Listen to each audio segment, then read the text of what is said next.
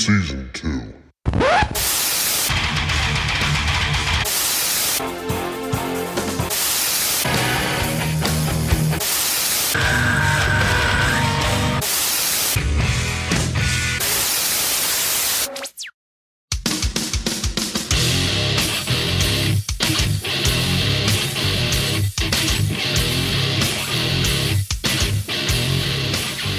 Welcome to Rage Against the Mainstream, your full spectrum source for all things music, insight, and opinion.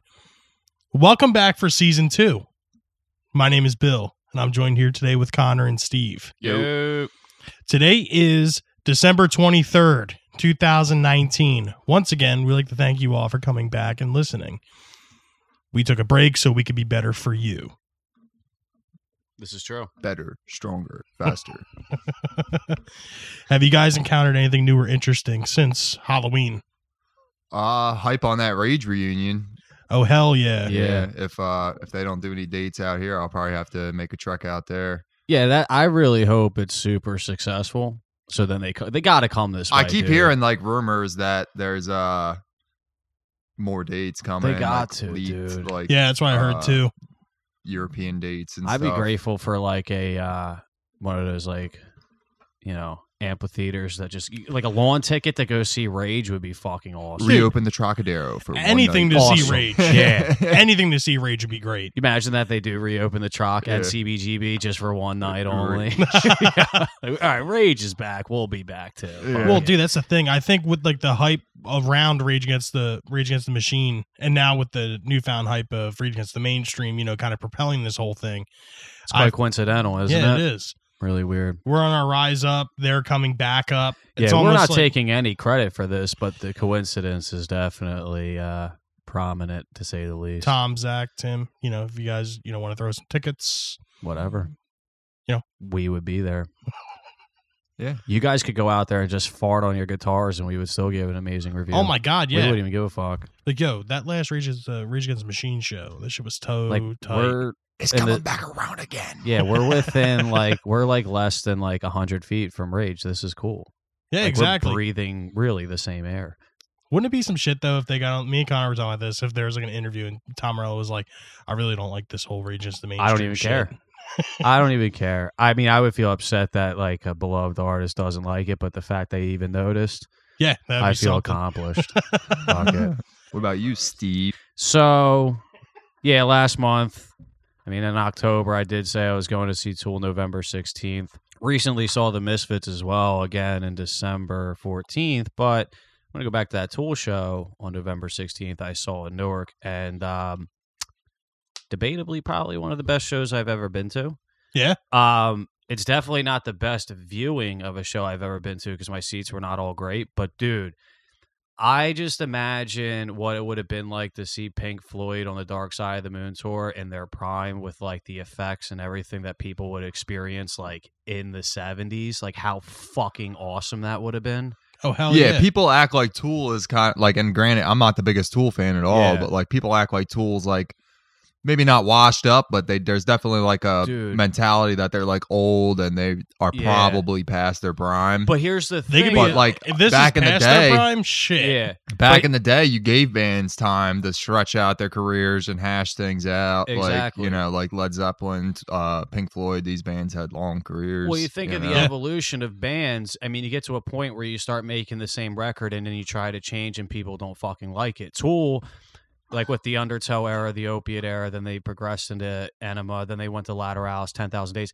The cool thing about the Fear Inoculum album is that you got to notice a lot of those songs were catered to how like Maynard would have sung them live because he didn't try to do too much on an audio recording where he had the time to just do it there in that moment as opposed to having to perform that consistently. Because like think about Tom Araya when he has to do that scream for Angel of Death. Yeah. Can't fucking do it. And it's like not to say like he can't do it, it's just he's older. So all the songs were catered. They were more instrumental, they were slower tone vocals, they were like more of like a, you know, a singing voice as opposed to that raspy or yelling voice. And dude, I'm telling you, just the show itself, the visuals, the instrumental work, Danny Carey is, I'm pretty sure, is a robot. The guy is like sounds like a fucking drum machine. It's like unbelievable watching him behind that kit. Well, it's like what we talk about all the time, like the longevity of this. Like, how long can you do this at the level that it requires? 60s, dude. Correction, they're in their 50s. Maynard's 55. I know because he was born in the same week as me. And the drummer is 60, or no, he's 58. He was born in 61. I know that because he was born the year between my parents. Public service announcement, ladies and gentlemen. Wikipedia is an excellent source.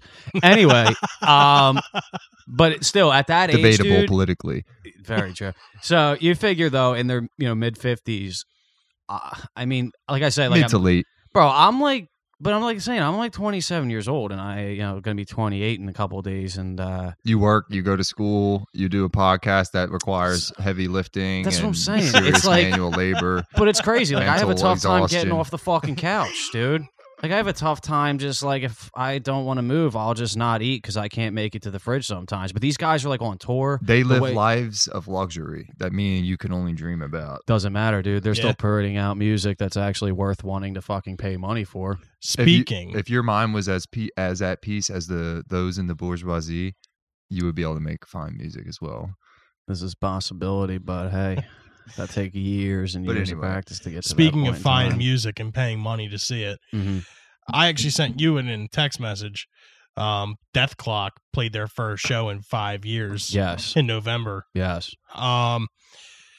Pretty much they played Adult Swim Fest, and Tyler the Creator and shit like that was on the bill, and Death Clock played I think it was like a 45-minute set, and they put out 2 new songs.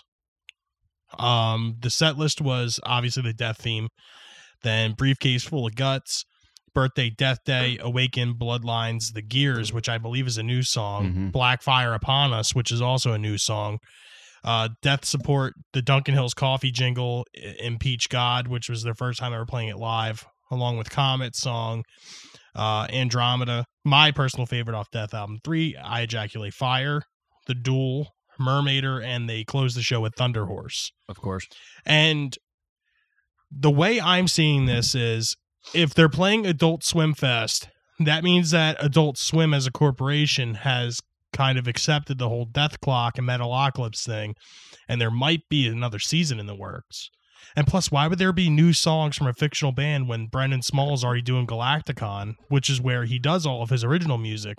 Why would Death Clock continue to put out new music if there isn't something in the works already? You know what I mean? Yeah, see, the great thing about Or a movie or something. I think the great thing about like personality bands like that, where it was evolved from a television show, that's like perfect marketing. Yeah. You go out there, you play a show as this band, and people like that which would be rare if you know of the band, but I'm saying like you may have gone to this thing and not even known who they were, and then you hear this band. If you're into metal, you're like, whoa, this fucking is cool, and then you find, whoa, that was a TV show, and then you find out they release a new season. Yeah. Now you're going back and you're rewatching it to see what the fuck is up. For all the listeners here, Yeah. all Wait. the seasons are available on Adult Swim. Do you guys actually listen to Death Clock on your own time though? Yeah. Not when you're just watching the show? I don't listen to I it do. like I don't listen to it like I would listen to like most of my death metal bands, but like when they put out new music, I fucking listen to it. I Okay. enjoy their music like all the time. And I don't enjoy it as like being a joke band. I actually like it's actually talented. See, yeah, music. to me they were always just kind of like the metal Tenacious D or something. But that's what it is. And Yeah. that's the thing. You're telling me you never just listened to Tenacious D? You never popped in fucking the self-title? Not really by myself. If I'm like in the car with someone and like Yeah. you want to relive it or whatever, Yeah. it's Yeah, that's the fun. whole It's like point. a shared experience. That's what I'm saying. Yeah. I don't It's listen funny. to them as the same reason, like I said, I would go listen to like Morbid Angel, like another death metal band. I don't put them in like that same type of category, but I've listened to Tenacious D just Yeah. to listen to them because they're fun, they're goofy. There's and something I it's wanted to just- tell you too. I looked it up. Remember you were saying about Soundgarden doing a music video for Black Rain, and it was like a Metalocalypse type thing. Yeah, Brendan Small, the creator of Yeah, Metalocalypse, he was the did that. director Yeah. for that music video. that's cool. Yeah, when I was doing a little bit of research on Brendan Small, I I was like, could oh see- shit, he directed that music video. I could see Kim Thale from Soundgarden like in Metalocalypse. Kim Thale was he was a guest He was a guest guest voiced on the Okay, show. Yeah, perfect. Yeah, there you But- go. dude, there's so many like metal people and like actual like good ass people that were on that show. Like Mark Hamill did a lot of voices for that show.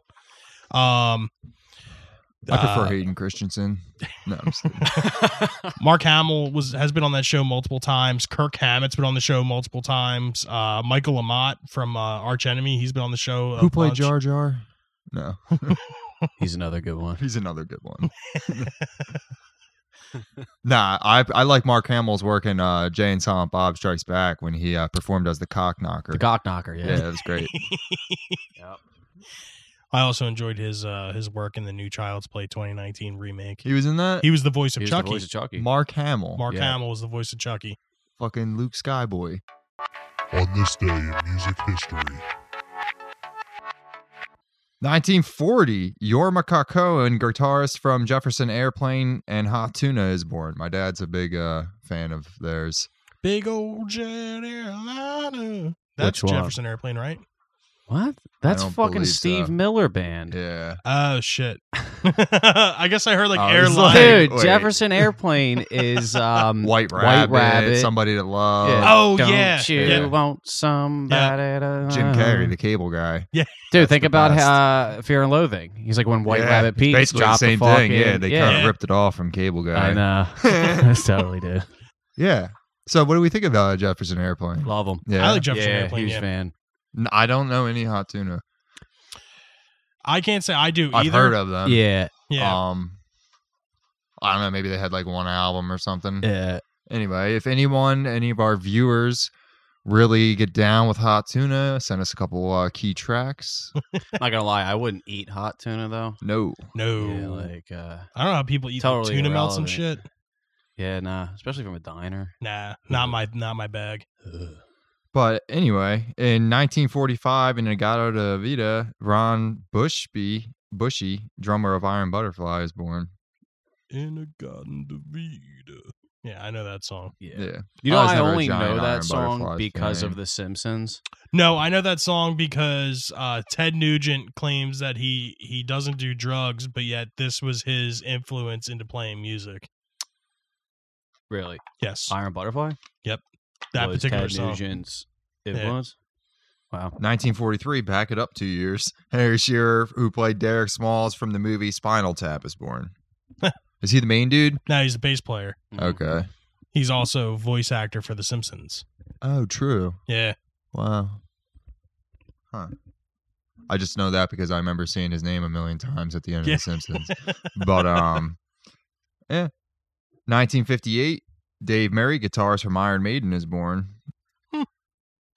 Hate to say it, but another band I wasn't really ever Which a big is fan crazy, of. man. I Dave- never super got into them, dude, honestly. I mean, Nah. like, there's a couple key songs where I don't mind. Robert Iron Maiden? Plant is like as high as I need to go with like male vocals. I feel like anything beyond like Yeah, the Bruce highest Dickinson of does Robert get really But this is high, the dude. thing, is, though. like, This is why excessive to me. I think Iron Maiden is like a hit or miss with a lot of people when it comes to like the Bruce Dickinson scene because of his like operatic style. Yeah. Not So it's a fan. huge turnoff. Like for instance, there's a lot of huge Iron Maiden songs that I'm not a fan of. Like Run to the Hills. It's a great song on paper.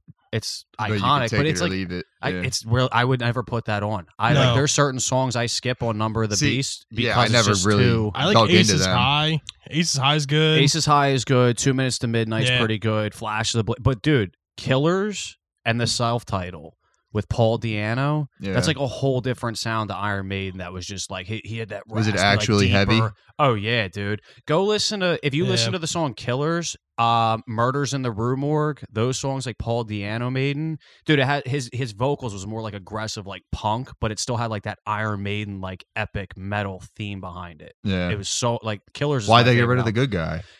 Well, He left, didn't he? No, they kicked him out. He was a huge cokehead. Oh. Yeah, Oh, it was missing boo-hoo. practice. It wasn't like he was yeah. on heroin. I know, right? Yeah, right. Yeah, but you can't have an aggressive individual on cocaine constantly showing up, scaring people. It doesn't work out. No, because Yeah. that's never worked for any other bands before, ever. No, I mean, never really. Yeah, I guess they just have tons of money too. So Yeah, we can Can afford get to get out rid of this control. guy. Yeah, we can Well- get Bruce Dickinson and kind of go off the charts. Well, I mean, honestly, I mean, they did hit their pinnacle like in like their money making capabilities with Bruce Dickinson. Of course, because it was a Definitely. whole different scene. It was something like more appealing as opposed. But dude, Killers was a big album in the new wave of British heavy metal, and then Dickinson came. Number of the Beast, obviously, just We have to remember too, around that time with like Killers and shit like that, like the other like new wave of British heavy metal bands was like Judas Priest. I mean, Venom my was coming opinion, over too. British wasn't Steel. like that heavy. And then like you Great had Def Leppard's like High and Dry. It's a good album. Yeah. And, or what deal with was that. the one another thing coming. the one Def Leppard Screaming for album, Vengeance. the cover's got a truck on it. It's like in this like space or some shit. I don't know. You know what I'm talking about though, right? Not Pyromania, is it? No.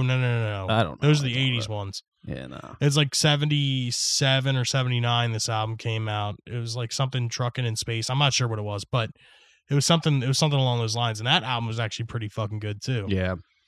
All right, so moving on. 1959. Chuck Berry was arrested for transporting a minor across the state line for an immoral purpose. What the fuck does It that mean? Turns out dude? she was a 15-year-old prostitute, Yeah. God and he damn it, was Chuck. unaware at the time. And when he crossed state lines, they were like, God damn it, Chuck. What? Something you're, tells me. you're a rock star. hang around with 15-year-old. Yeah. You don't. Yeah. You just were disappointed with the girls to What pick did- from but- basically at Yeah. your show that you played probably that night. But what and did- you what- decided you needed a girl for the night. What did Chuck Berry even do in rock and roll history? Are you shitting me? Fucking Johnny Be Good, bro. Yeah. No, Marty McFly wrote that song. Nah, man. Hey, Chuck. That's just a Chuck, movie. this is your cousin Marvin. I You don't know not about a true that, story. man. Marvin Berry. You know that new sound you've been looking for? Well, listen to this. Dude, it's like my favorite fucking part of that movie. You kids will love this when you're older. What isn't realized often about that guitar performance by Michael J. Fox is that he runs through all of the like rock genres up until that time. Yeah. Like he goes from like Chuck Berry style rock and roll to to Eddie like Van Halen. surf to like the Beatles type shit. That's to cool, like yeah. metal and then like Yeah. heavier stuff. Yeah. That's cool. Like he goes to like a Slade type riff or whatever. Yeah. And then Then he does into tapping and then at he the goes end. into like Yeah. Van Halen type shit. Yeah. So, I mean, technically, Marty McFly Is responsible for is all things rock and responsible roll for and metal. everything. Yeah. I mean, Poor guy's got what? You may have hated this. that was movie. quite the Kids will love it. performance. He's got Parkinson's now, right? Oh, yeah. Then he was dancing around like Angus Young, too. Oh yeah, Yeah, he was doing the fine. Angus Young he thing. like kicked over the amp and stuff. Yeah. These 50s kids were like, He was He like did the windmill, like fucking Pete Townsend. Oh, yeah. Yeah. my Did he favorite do the part. slide, too? No, he didn't use a slide. Oh, wait. Yeah. He Yeah, slid yeah. across Yeah, the knees yeah. on his. Yeah. Yeah.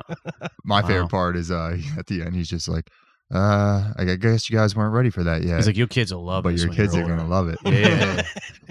That's awesome. Generation gap in full effect. Funny enough, little known fact: this recording that they used like in the movie, that's not Michael J. Fox singing. If you get the Really? if you get the Back to the Future album, it doesn't say vocals Michael J. Fox or even guitar Michael J. Fox. It's some guy that is like his voice is like similar to what Michael J. Fox See, could have been. I always knew that Michael J.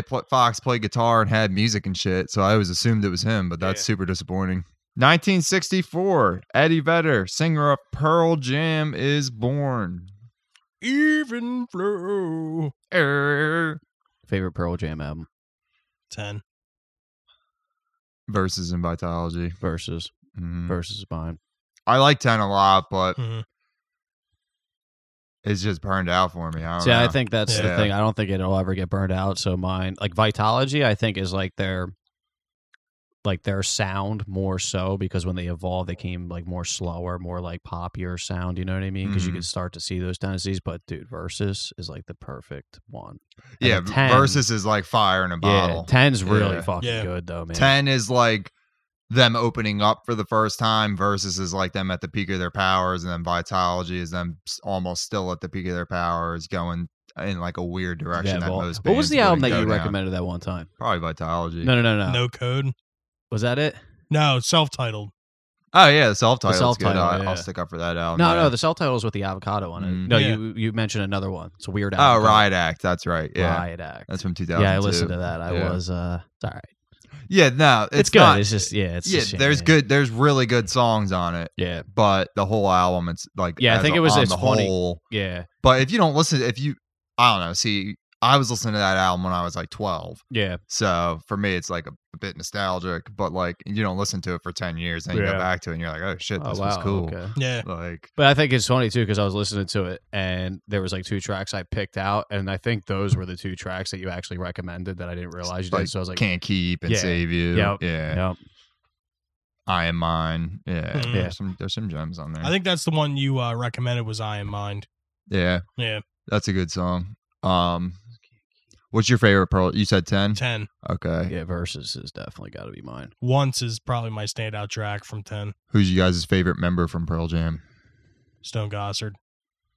Yeah. Stone Gossard? I'm going to Yeah. go Matt Cameron. Yeah. Just because he was in Soundgarden. Yeah, because dude, he was everywhere. He was like the journeyman drummer of that entire grunge scene. Yeah, dude. right?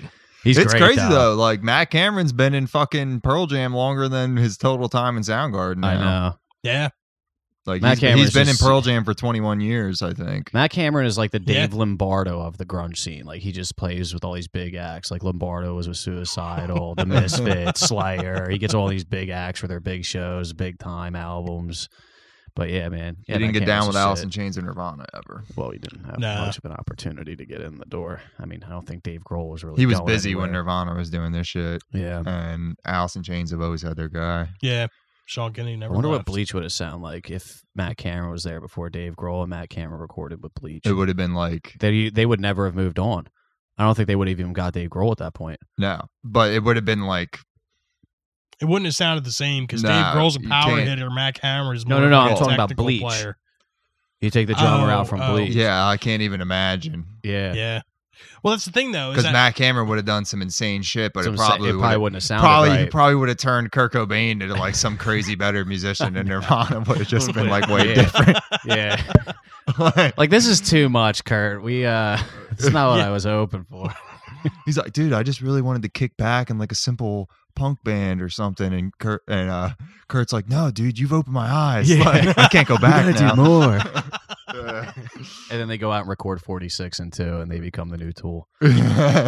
No. Possibly. Never. Move on. All right, maybe shellac.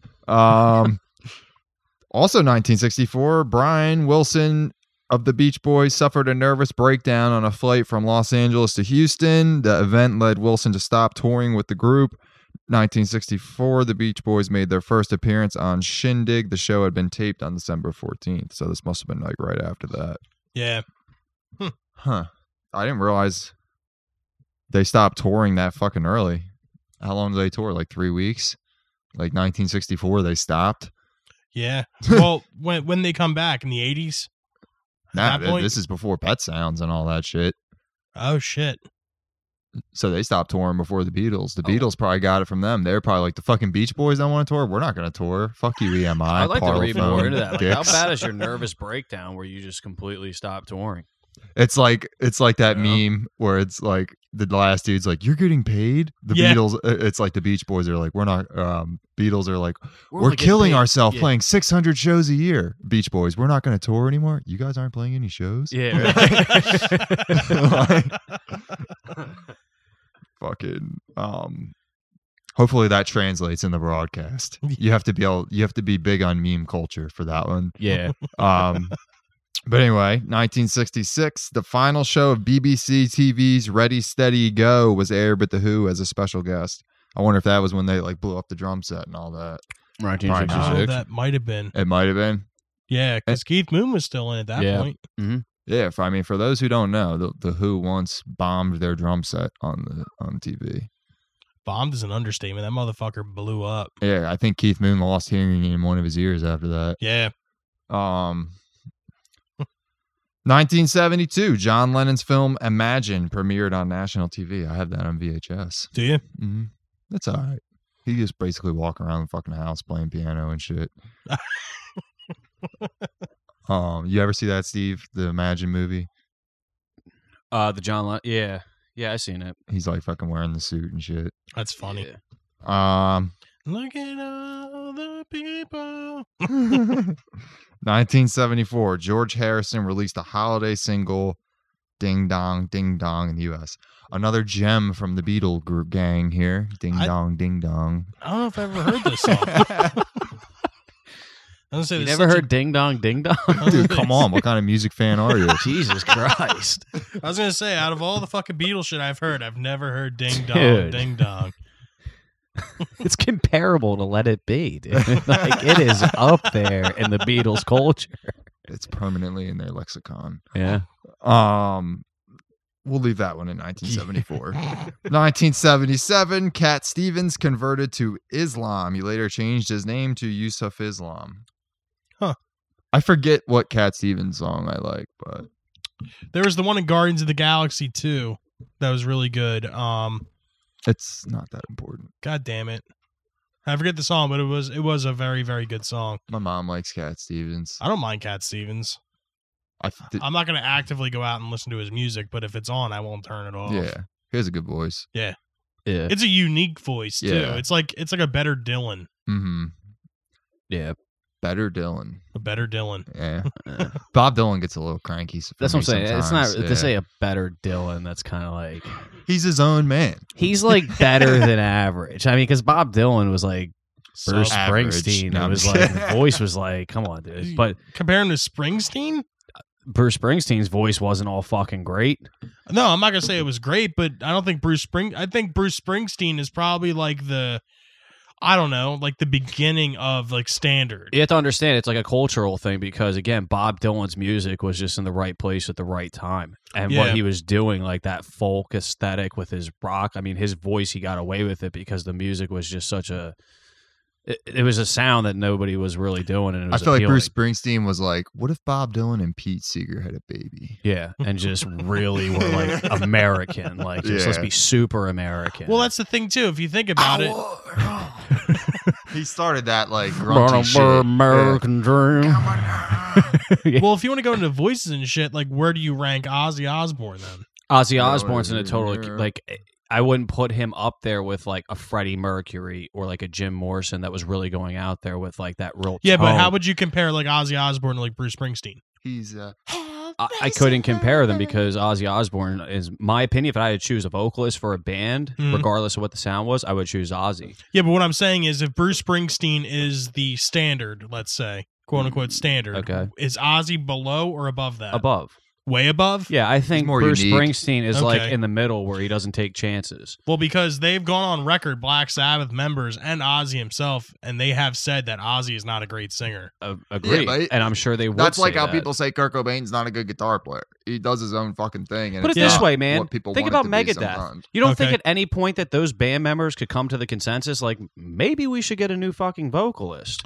They just kept pumping out album after album, watching Dave Mustaine up there. when Honestly, I got great respect for the man, but I do hey, believe Dave Mustaine's vocals to be the weak point in all Megadeth. dude, I releases. seriously think about a lot of their songs had they been made with a vocalist like Joey Belladonna from fucking Oh, they need Anthrax. auto-tune. Oh my god, dude! It's a shame because he's just such a phenomenal musician. It's just like, dude, don't force yourself to go out there and do something you're not. You don't have to constantly try to be better than James. You know, it's just not. All right, bringing it back to 1974, George Harrison in this Ding Dong Ding. No, I'm just kidding. 1991, James Brown sued the producers of the movie The Commitments. Brown claimed that one of the characters too closely resembled him, and he lost the case. Boo. Never heard of that movie. I so. should go sue Jack Black because everything he does, he looks like me. In the True. long run, Likeness. James Brown won that shit because I ain't never heard of this Commitment shit. Negative. No, I Never never heard heard of it either. Music news. Today in music news, December 23rd, 2019. Black Veil Brides have announced they have a new bassist and also a pair of new EPs. In November, the band revealed that they had mutually agreed to part ways with bassist Ashley Purdy, who had been playing with the American rock band since 2009. Last year, Purdy appeared on an episode of Another Effin' Podcast where he spoke of the band's planned live shows. We start at Warped Tour in Pomona, California, and we're going to 8 dates through the Southern California area, and that's where you're going to see Black Veil Brides for the last time ever in your entire lives. He added, so you better fucking go, because that's going to be it. He later added, you better see us before you don't see us. Do you like Black Veil Brides? I like their older music. Do you like them, Steve? No. Yeah, I've never heard of them. They were like they were in the beginning of that whole emo thing. Like They're your like typical Warped Tour band. Yeah, quintessential Warped Tour. They were You'll see like them on a bill extremely not as good Hawthorne Heights. Yeah, they were like see, Hawthorne Heights has a couple songs I can get down with. like you remember our high school. Okay. Yeah, you remember some of those individuals. Yeah. There. It says here the band have now announced a new bassist, Lonnie Eagleton. Eagleton posted to Twitter, thrilled to announce that I am joining Blackfield Brides as their new bassist. Having been a long-time dedicated fan of the band, I could not be more grateful for this opportunity to be a part of this new era. Before I had any affiliation with the members, I used to fantasize about playing in this band, playing the music, wearing the makeup and stage outfits. So for that to now become my reality is completely surreal. It was only a couple years ago that I was standing in the audience at their concerts, singing along, trying to catch guitar picks. To now see myself in the videos and hear myself on the recordings is a feeling I can't even begin to explain. I look forward to the new beginnings as the newest member of Blackfield Brides. Sounds like a movie. Yeah. Man, if it were to be a movie, it would probably have like a lower A-list actor. Kanye West announced an opera. Whoa. Can't say I'm surprised, honestly. Just when you thought shit with him couldn't get any fucking wilder. Last week, Kanye tweeted announcing a performance of Nebuchadnezzar, a Kanye West opera, at the Hollywood Bowl on November 24th. Little is known about the opera's content other than its title, referring to the real-life biblical character who ruled over the Babylonian Empire from 605 BC to 562 BC. You know, Kanye lived in China when he was a kid. Really? Yeah, for like a good bit. Yeah. Wow. Kanye West's tweet gave a few more clues. The invitation artwork etched with a golden image of the Babylonian king states, music with Sunday service, Peter Collins, and Infinity Song. For what it's worth, the Hollywood Bowl confirmed the event to NPR. Back in the People's Republic. Unbelievable. Listen, man. I don't know, man. Listen. Kanye West, he's something else. Bro, I really couldn't believe, and not to say like him releasing that album just because of who he's been for so many years and having this like weird change of pace in his whole personality, his musical development. And it's not to say like, oh, like I just don't understand it, because like I wouldn't be surprised if all of a sudden in the news you heard like Kanye West is teaming up with George Fisher, also known as Corpse Grinder from Cannibal Corpse, and they're releasing a Miles Davis cover record. Like I wouldn't even be surprised if I heard that. Oh, okay, so Cannibal Corpse and Kanye are teaming up to cover jazz. Well, okay. dude, it's funny. I was watching. I think I may have said this before. I was watching like a interview with Dave Chappelle. He was on like Jimmy Kimmel or some shit. And they were talking about his musical performers that were on the Chappelle show. And he talks about the first time Kanye was ever on. He was on there a couple times. Yeah, Kanye. Young artist at the time. Like, at this point in time, he didn't know who Kanye was. Dropout era. Yeah. Well, at this point in time, like Chappelle didn't know what he looked like. Yeah. He goes into the green room, and Kanye was talking about Kanye in the third person. And we're talking the early 2000s. So it was like, he's like, yeah, Kanye doesn't like this. Or no, Kanye doesn't feel like this is the way to go. And then Dave Chappelle's like, well, who the fuck is Kanye? And he's like, I'm Kanye. Like, you can hear that. Like, you can probably picture this by me just saying that. Yeah, if Dave Chappelle's got something to say about your mental state, you probably got a fucking problem. I'm just going to go on a limb and say that. Yeah. But like I said, this is like the beginning of Chappelle's show. So what was it, like 2004? We're just going to hear one day, it's like Kanye West, Dave Grohl, Chet Perkins, Dolly Parton in the new musical group. Yeah, dude. Kanye West and Barbra Streisand have teamed up for a new gospel record this Christmas. Yeah. Get the fuck out of here. Faith plus one. Yeah. I'm actually surprised that Kanye hasn't tried to move into like movies. Yeah. That's You know? actually a good point. Yeah. That's it's like funny, his next step. I think it's It might just not be his thing. because some people Yeah. He it's likes even to like make music. Yeah, that's Yeah. true. Yeah, but I'm surprised that he didn't even get into like scoring movies or anything yet. Like, he's like goofy enough to do some shit like that or to take it on. yeah. Like, I think there's a Mr. lot more Spielberg, to it. let me man. sit you down for a second. Kanye feels like Kanye could do a really good score for this movie. Wait, and then Steven Spielberg's like, wait, who's Kanye? I'm Kanye. What do you like better, college dropout or late registration? Dropout. Late registrations. I like Dropout better. Yeah. Late registration was probably like the last of it, like where I It's those really two only those albums are two. good, Yeah. I mean, the one with like Graduation and shit on it, Yeah. that's not bad. Well, what or was Graduation, that's what the was album. it? Through yeah. the Wire. Through the Wires on That the first song, one. I remember when I first heard that, Yeah, and it's it a was great like the whole song. music video was just like mashups of like his car accident and everything. That was like when I first heard about him. Yeah. I was like, it was catchy, it was good, and then like, yeah, obviously, I actually Jesus bought the Walks album. is on there. Jesus All Walks. Falls Down. I remember Yeah. the first All time I heard Falls Jesus Down, Walks. yeah, That was the man. first I heard. I even remember when like Gold Digger came out with Jamie Foxx, dude. Yeah. And I was like, all right, get Yeah. down with this. Dude, As when a I heard Jesus Walks- 15-year-old suburban white kid, I can get down with this shit. All right. Dude, when I heard Jesus Walks, I felt that shit. God, show me the way, because the devil's trying to break me down. It was good, man. Like that was, but that's the thing, dude. That time of hip hop, like it didn't even matter who the fuck you were. Like if you liked it, you liked it. It didn't become such like a cultural thing where it's like only people were listening to this, these people were listening to that. Like everybody I knew was liking that hip hop scene, and like Kanye came up with that, and then kind of evolved into something more. Then you had other artists that just fell off the face of the earth or started making poor records. Yeah. Then the auto-tune scene came in and really just fucked everything up. Speaking of poor records, Dude. Ozzy Osbourne announced first solo album in 10 years, titled Ordinary Man. The Prince of Darkness, now 70, sang the vocal hook on Take What You Want from this past summer's Hollywood's Bleeding, which is a Post Malone album, thanks to his daughter. It all started when Kelly came in and said, "Do you want to work on a Post Malone song?" My first thing was, who the fuck is Post Malone? I went to Andrew Watt's house and said, "We'll work really quick."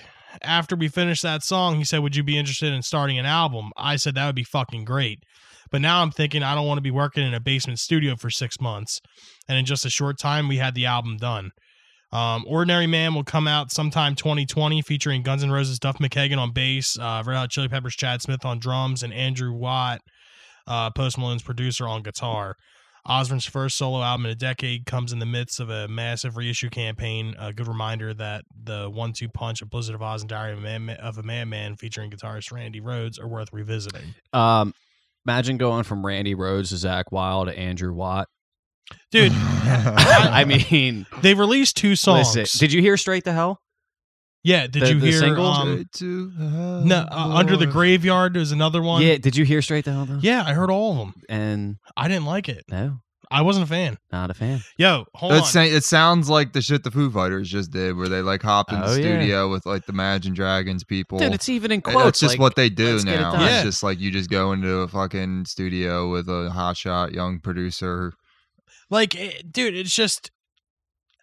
Let's put it this way. I think that Straight to Hell one, like the one vocal hook is "I'll make you defecate."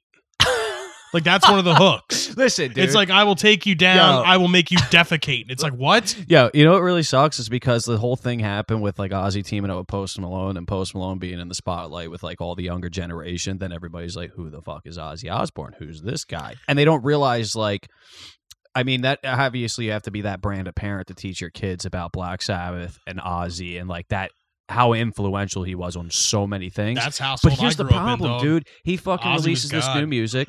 You have kids that are like trying to be like hipster to the point, like, okay, everyone knows Post Malone. Here's a guy who did a song with Post Malone. Let me listen to his music. Yeah. And if that's their like introduction, It wasn't to a good Ozzy one. Osbourne is Straight to Hell. I You're gonna have you no crumble real- in my arms down to your heart of stone. Like, dude, it's a cool hook. Don't get me wrong, but he's only in the song once. Listen, man. Take what you want from me. Take what you need from me. Take what you want to Let- go. Go listen to.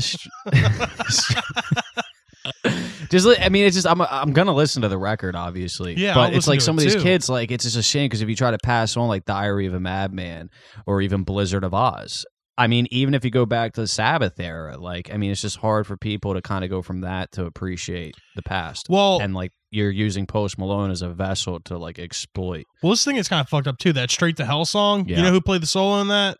Who? Fucking Slash. It's like you Duff got McKagan's on this too. Isn't Yeah, it? Yeah. It's like you Chad got Smith. It's like you got 2 parts Guns N' Roses, 1 part Chili And- Peppers, and then yeah. Ozzy. And Andrew Watt. And it's like, where the fuck is Zach Wild? I know the motherfucker ain't doing nothing. I'm on his fucking Instagram all the time. He ain't doing shit. He probably wanted to get paid, and these motherfuckers are probably like, "We don't need to get paid." This fucking Andrew Watt guy, though, he's gonna be a millionaire. You know, it's funny. I was talking to Nicole. I could have produced this Ozzy album, no fucking problem. I was talking to Nicole, and I like when they first announced this thing. I said, "Could you imagine being the guy that ruins Ozzy Osbourne's career with one album?" And then I heard these two songs, and I was like, "This is the guy that made the worst Ozzy album." I mean, please prove me wrong. Prove me wrong. Be like, but like Scream was better than the shit I've heard so far, and Black Rain stomps the fucking shit out of I can this. think of a few bands out there that release some great work, but they'll always have like one album you'll remember as being like a total turd. This is going to be that album. This is going to be that, and it's a shame because I don't think it won't put. It used to be Osmosis. Yeah, it won't put a blemish on Ozzy's career to the point where it's like he's shit. Is Osmosis better than this by far? Yeah, 100%. Dude, you gotta listen. My recommendation of the week is Osmosis. You like it? No. I'm talking about this. My recommendation of the week is off of Osmosis. Oh yeah. Yeah. Really? Huh. As you loyal listeners may remember, back on Halloween when we were talking about Shock Rock, we told you that the recommendation was The Defiant Ones, which is a 3 or 4 part docu-series on HBO, and it basically chronicles the life and career of Dr. Dre and Jimmy Iovine to their unlikely pairing to build Interscope and Aftermath into the fucking megalodon in the music industry that it is now, all the way until their release of Beats and their massive sale to Apple for what, 3.2 billion or something. It was something says ridiculous. On paper 3.2. In the movie they stated 3 billion, but yeah, 3 billion either way. It's not so tomato. Yeah, that's fucking crazy. Yeah. He became the richest hip hop person after that. Yeah. Dr. Dre, He became I the think. first He passed billionaire. Jay-Z. Yep. Yeah. Nope. Boy, you crazy for this one. Jay was sitting in his house watching fucking CNN, saw that shit. He's just laughing at himself. I gotta release the gold album now. He's sitting there just like, ha, ha, ha, boy, you crazy for this one. Yeah, right. But yeah, so this docuseries was amazing because I had seen it when it first came out, and I suggested it for you guys to watch it. There's a lot of cameos by like crazy influential people. Tom Petty, Stevie Nicks is in it. Eminem's in it. Trent Reznor's in it for a good portion when they're talking about the rise of Will.i.am. Nails. Yeah. Will.i.am is in it. Marilyn Manson. Yep. It's just wild. Well, and Trent Reznor, not a lot of people know, but he was heavily involved in Beats as well. Yeah. Yeah. Yeah. Patti Smith was in it too. Patti Smith. Yep. Springsteen was in it too. Yep. You don't realize how many people that Interscope and Aftermath, like, or the people involved, like within that circle, and even back when Dre was in NWA and Ruthless Records and that shit, like it goes back through everything, and it's just an incredible docuseries. And when I first heard about it, I was like, I don't know how I'm gonna feel about it, but it is Dr. Dre, so let me give it a shot. And then once it came on, I was hooked. I was pissed I had to wait for the other episodes. Yeah. But I mean, as far as this goes, I'm not going to say it's the best documentary style film or docudrama, whatever, that we've seen thus far, but I am going to rank this at like a 90%. I think this was incredible. The amount of information that you learn from this is just insane. I didn't realize that Jimmy Iovine was basically behind Death Row as well too. Yeah. Yeah. Like he provided like key funding for Death Row. Yeah. Yep. Like, Oh shit. And Eddie Van Halen makes a little bit of an appearance in the motherfucker too. Yep. Not in an interview, but you see him in a he video. he gave Tupac a deal at Interscope before Dude, yeah, he was he's on got the Death Row. letter Yeah. from Tupac. Yeah. He's got a thank you letter that he has framed, Yeah. like directly from Tupac. It's just crazy to think this kid from New York that literally had nothing going for him, and his parents were trying to get him to work on the docks and shit, and he took it upon himself, and he worked himself literally from the fucking janitor to Yeah. the owner of one of the biggest labels in the world. Yeah. And not even just the biggest label in the world, but one of the biggest labels in the world that house one of the greatest contributions to music ever. It is cool too. Dr. Throughout Dre. the documentary, it kind of does run parallel. Like you get to seeing like the upcomings of Iovine as well as Dr. Dre, because a lot Yeah. of people just think Dr. Dre. Boom, they think like, Interscope, Aftermath, they think Eminem, they think 50 Cent. They just think like that little primary scene, and then if you Bush. dig more into it, then you start to think of like NWA, Eazy-E, his relation with Death Row, what happened in that whole scene. Jimmy But then Eat it's World. like you don't realize like his whole fucking like. Dude, he even came out and said some of his own records were like corny as shit because he was just like in his room all the time mixing records, and he was slowly coming up. But he also grew up in that like almost disco like scene with his parents and the house parties and shit. And you get to see him as a real person. Like he never really wanted to rap on a record. I mean, he's got like the Chronic hanging up, and he's just like not even like impressed with his own work because he never wanted to be a rapper. And dude, the Chronic is one of the most iconic albums from that rap scene. But yeah, dude, it's cool how those like stories are like you get to see like how different they were, and like it is weird how shit just crossroads and like makes the perfect storm. Yeah. So what are you going to give this movie percentage wise? Just for value alone on just how interesting it was, I mean, I'm gonna give it because again, I don't think it's like the best thing, and I also think it's almost cheating because there's so many parts to it, so you got to see so much more than like an hour and a half documentary. Yeah. I'm gonna give it an 80. Oh shit. Yeah, I think it was that good. Anything I say over a 50 is worth a watch, and then you can leave it up to you. If I go over 70, it's more than likely to say like you're gonna get some fucking You learn a lot from information this. out of this. Oh yeah, dude. There was a lot of dude. I was texting you the whole time I was watching. I was like, Yeah. oh my god, the first 5 minutes, Tyrese Gibson. I don't even remember that ever happening. That post on Facebook where he I do blew remember up that Ivy. post. Yeah, dude, it's just funny to think he almost ruined the deal. They were so scared. They told like Ivy told everybody not to say anything to anybody, and then Tyrese Fucking Gibson Tyrese. goes My on boy. first billionaire, and Dre's in the background. Apple's close deal with Apple, and Ivy's like freaking out, dude. But didn't do shit. But still, it's funny. Like it's just, I mean, that people don't think like that wasn't that long ago. No. You know. What about you, Connor? What are you going to give this? I'm gonna say 75. 75? Yeah. Right. Yeah, 3 out of 4 stars. What's that making? An 80? All right, so that gives us a good old It's 82. a good review. Yeah, I mean, Rotten Tomatoes gave it 100. The audience score gave it a 92. Roger Ebert gave it a 3 out of 7. And IMDb gave it 3 out of 7. That's Yeah. a weird or maybe Roger D. Maybe Bird's a ranking. hipster, dude. 3 out of 7. 4. Okay. Yeah, 3 out of 4. And then IMDb gave it a 80 or 86, 8.6 out of 10. So we're kind of right on par. Got a Grammy Award too, apparently. Yeah, it had a Grammy Award for the best music film. Then again, it was in 2017. I don't think anything really came out in 2017 for it to compete against Yeah, nah. because the Megalodon Straight Outta Compton had already been released. We need That's to do true. Ray. I agree. I want Ray to is do Ray. that shit. I'm trying to revisit. Oh yeah, dude. And I would love to talk about that scene too, man. Defiant Ones, to go off of that, it just shows you that, you can come from any kind of background or anything. And if you find the right person, Yeah. it could be something that's spectacular. Like you take into consideration, Dre and Iveen. Then you take into consideration Dre and Eminem. Yeah. Like Eminem is following his footsteps, becoming another like mogul, like in this whole thing, like Shady Aftermath. And Yeah. Shady Aftermath was basically the back Problem roll with for Eminem G is that he's Unit. fucked up as shit though half the time. So he's probably not gonna he hasn't Who? had Yeah. well, it was just 50 Cent and G Unit pretty much right in Yeah. the early Yep. days. Yeah. Yeah. Well, game too. in the game. Okay. Yeah. Yeah. But there hasn't been shit. Yeah. Well, that's the thing though. But I guess with Shady Aftermath, I guess Eminem has to get mostly all the revenue from any of the Eminem records. I mean, I'm pretty sure Dre gets a percentage. Yeah, I of feel like it's something. pretty much just set up to the fact or to the point where the Eminem just gets to make the money off his shit. Exactly. Yeah.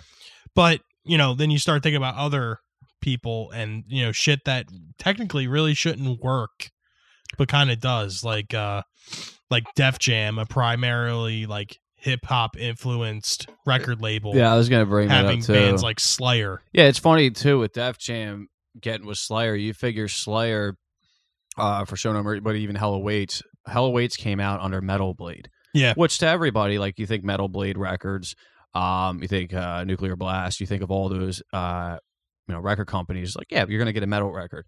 Then Def Jam hooks up with Slayer, and releases one of the most iconic Slayer albums to date. Well, being probably Rain and one of Blood. the most coveted metal albums of all Yeah, time. that's true. But you like it's funny because you think Slayer, like you're gonna think Rain and Blood. Like some people don't even realize, like just your avid fan, that there's albums before Rain and Blood. Yeah, absolutely. You know, everyone thinks that that's just like the first one, that's the go-to, and it came out under fucking Def Jam to start. Yeah. That's crazy. Yeah. And a lot of it has to do with their producer, Rick Rubin. Rick Rubin. Well, Rick Rubin just Wasn't Jay-Z on Def Jam? yeah. At first. DMX was on Def Jam. Redman, right? Yeah. Dude, Beastie you should Boys. see how many. Yeah, Beastie Boys. You should see how many LL rap Cool artists J. went through fucking Def Jam in the early Yo, days, and still to this LL day, you Cool have J like. and DMX were on Def Jam. Were any Right. Wu-Tangers on Def Jam? Solo? Maybe Method Man? Maybe. Or Redman might have No, I think Ghostface was. Ghostface Yeah. definitely was. Yeah. Yeah. That was Ghostface. been. Then who is Anthrax on? Anthrax is on Def Jam too, right? I don't think currently. Yeah, but they were at one I think point. they were. I think they I'm were not too. 100%, but I That's think how they got were. the Public Enemy thing. Yeah, because Public Enemy was on Def Jam. Yeah. Exactly. Mhm. So yeah, I mean, it just shows you like you have a primarily hip hop and rap influenced record label, and Although, like I Steve don't just know. said, That doesn't necessarily mean that Anthrax were on Def Jam just because they did that song. I'm pretty sure Rick Rubin was a producer on one of the Anthrax albums. Yeah, no, Okay. dude, they were on Megaforce Island Records. Yeah, but Island is Def Jam. Yeah, they were on Island. Yeah. Okay. So Still they on were, Island. they were just in the family, yeah. Then they went to Elektra. Also, like probably one of the. I guess it depends on whoever you talk to, but one of like another like unlikely pairing that wound up being like a fucking mega super hit was when Tim McGraw did that song with Nelly, that over and yeah. over again. Yeah. Like we grew up in the time period where that song had come out, and That's we remember huge. how fucking big that song Yeah. was. Oh yeah. And that, in my opinion, I believe that kind of started the whole transition to where country music is starting to be hip hop influenced. Old Town Road. Yeah, Old Town Road, prime Proto example. Old Town Road. The shit is like how Helter to Skelter was to Master of Puppets. Fucking that Tim McGraw Nelly shit is the Old Town Road. Yeah. I mean, like it's funny. Like everyone thinks of like that Florida Georgia Line song "Cruise." You know Trent Reznor helped Oh, write yeah. that, right? Old Town Road. Yeah, Trent That's based Reznor's got off of a that. sample from a Nine Inch Nails album. Is Like, it? the bass I line told or you that when you something, looked yeah. it up. Trent Reznor got No, I- writing I- He credits. got a country Grammy or whatever. No, Yeah. I know that Trent Reznor was a producer and writer on the song. I didn't know that it used a sample from a Nine Inch Nails song though. That's why he's a writer on it. I don't think he was a producer. Oh shit, Yeah. that's still Yeah, cool he got as fuck writing though. credits for it. Yeah. Mhm. But yeah, everyone thinks about like that Florida Georgia Line song "Cruise" that has Nelly on it. Like, oh yeah, Yeah. that's a fucking huge crossover. Negative. Tim McGraw and fucking Nelly. They did that shit years ago, a decade ago, and that was huge. And that broke ground in genres, man. That was ridiculous. But you go back to with like Beastie Boys, for instance. Yeah. What was it? No Sleep. No Sleep Till Brooklyn. Who did the solo on that? Kerry King. Kerry King. I mean, you think I'm pretty they sure were Kerry starting- King did the solo on Fight for Your Right to Party too. I think he did as well. He can totally Damn. tell it's a Yeah. Kerry King. But then solo. again, that's because they were all under the Def Jam but umbrella. that's what I'm saying. That you got Kerry to that King's in the point- music video too for No Sleep Till Brooklyn. Yeah. He Oh, yeah. he beats up the gorilla. Oh yeah.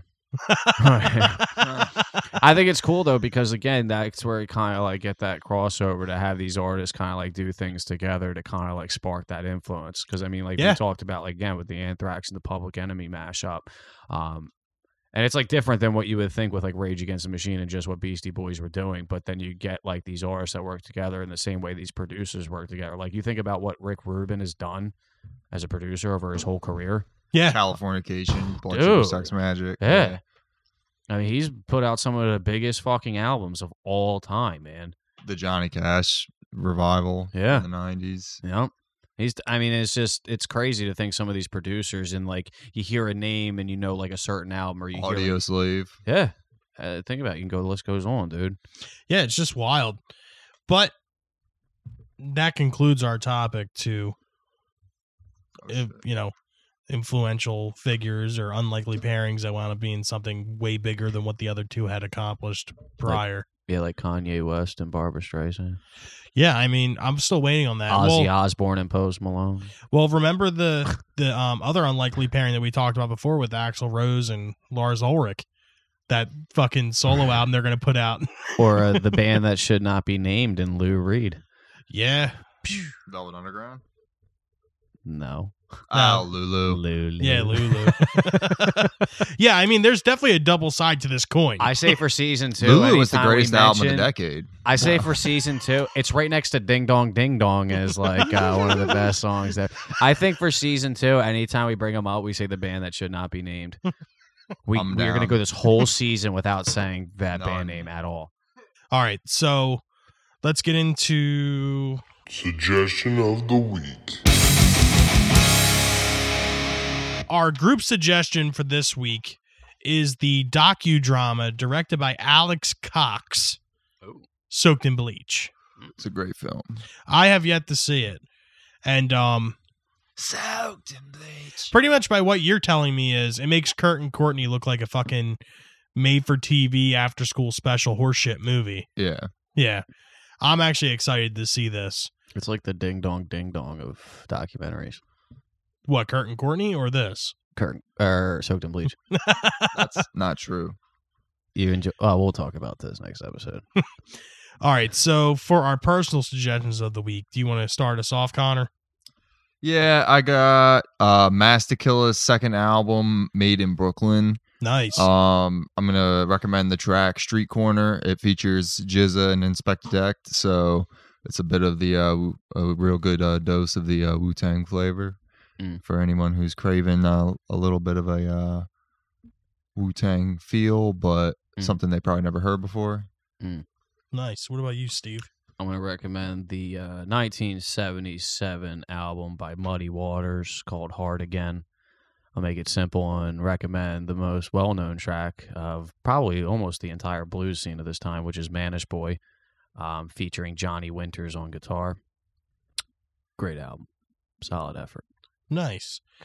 My suggestion for this week is the song Perry Mason from the 1995 studio album from Ozzy Osbourne called Osmosis. Oh. This album, however, you may remember seeing this in Best Buy in the Oblivion bin. Next to Chinese What Democracy. album is it? I'm sorry. Osmosis. Reason being, I think the only single off that album is Perry Mason, but it's one of those songs to where even if you never heard it before, you'll listen to it and like instantly get the fucking melody, you'll instantly get the hook, and it'll instantly become one of your favorite Ozzy songs. The reason this album had done so poorly is because this was the last album to feature Zakk Wylde on tour until Black Rain in 2008. When we saw him, didn't you Black say he Rain. played some shit from Osmosis? Didn't he play He like played one the song? solo from Perry Mason during Okay. Zakk Wylde's 25-minute guitar solo. That was epic. Dude, I'm telling you, it was crazy. But yeah, Perry Mason's a fucking kick-ass song. Like it is really good. Like when you hear it, you'll be like, okay, yeah, I understand this now. But it was in such like a fucked up situation. Like the band at the time for Ozzy was Robert Trujillo from the band that should not be named, the drummer from Faith No More, and Zakk Wylde was on the album. They changed out Zakk Wylde for Joe Holmes, and he played the tour and all the Ozzy shit. That was a good after that. move. Shit. You can't find a decent live version of Perry Mason because you can't find one with Zakk Wylde because they retired the song.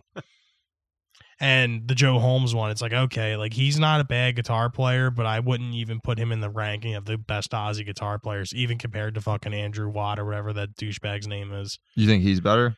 Who, Joe Holmes? Andrew Watt? Yeah, let me rephrase that. Joe Holmes is a better guitar player than Andrew Watt. But both of them aren't on the fucking level of the Ozzy guitar players. Yeah. They're not. On It's the, almost like in Hired Wild. Gun when fucking who's Alice the guy- Cooper. Who was the guy that took over For- right after Randy Rhoads died? That was Oh, fuck. he was a guitar player from Night Ranger, Jakey Brad Lee? Gillis. Oh, fuck. No, hold on. What happened was Randy recorded the first two Ozzy albums. Randy died in the Diary of a Madman tour. They had Brad Gillis from Night Ranger That's who it was? play the remainder of the tour. Yeah. He had 2 days to learn those 2 albums worth of I material, know. and he finished the tour, and it was like ridiculous good. And then from there, Brad Gillis went back to Night Ranger because, of course, Sister Christian became a fucking huge hit, fucking worldwide phenomenon. And then that's when they got Jakey Lee. Then Jake E. Lee stayed for those 2 albums, Bark at the Moon and Ultimate Sin. Then he left, and I fuck with Jake E. Lee. dude, Jake E. Lee Ozzy is really good. Bark at the Moon is shit, dude. Bark at the Moon's fucking insane. He doesn't get enough credit. Well, you have another spotlight track from Ozzy would be Killer of Giants off of the Ultimate Sin album, dude. It's fucking insane. Yeah. The guitar work's awesome. But then, of course, then Zakk Wylde comes in, and then Zakk Wylde runs his course, and they get Joe Holmes, and then Joe Holmes runs his fucking little bullshit course, and then they get fucking Zach back, and then Zach leaves or gets kicked out because Ozzy's music started to sound too much like Black Label Society, and then Gus G. But yeah, so my recommendation is Perry Mason from Ozzy's Osmosis album. And that was the longest that's about it. justification for a recommendation I've ever heard. Dude, that's It's been a while. that's- You're really amped to recommend this album. that I'm amped to recommend this song because once you hear it, you'll be like, okay, I understand this totally because it's a fucking killer song. All right. I'm gonna go back because I mean I've listened to the album. I'm not a huge fan of like later Ozzy, but I'm gonna listen to it. And honestly, go like I re-listen. think Perry Mason has one of the best Zakk Wylde solos Yeah, like ever that he's ever recorded. yeah. All right. But yeah, that about wraps up for this. Once again, week. we'd like to thank you for tuning back into season 2. Once again, you know, we're going to continue to do this as long as you guys listen. You can reach us on our social medias, Facebook.com/RATM podcast, Twitter and Instagram at RATM podcast. And as always, our email is open at ratmpodcast@gmail.com. This is Rage Against the Mainstream signing off for the evening. I'm Bill. I'm Connor. Steve. Have a good night, guys. Thank you for listening.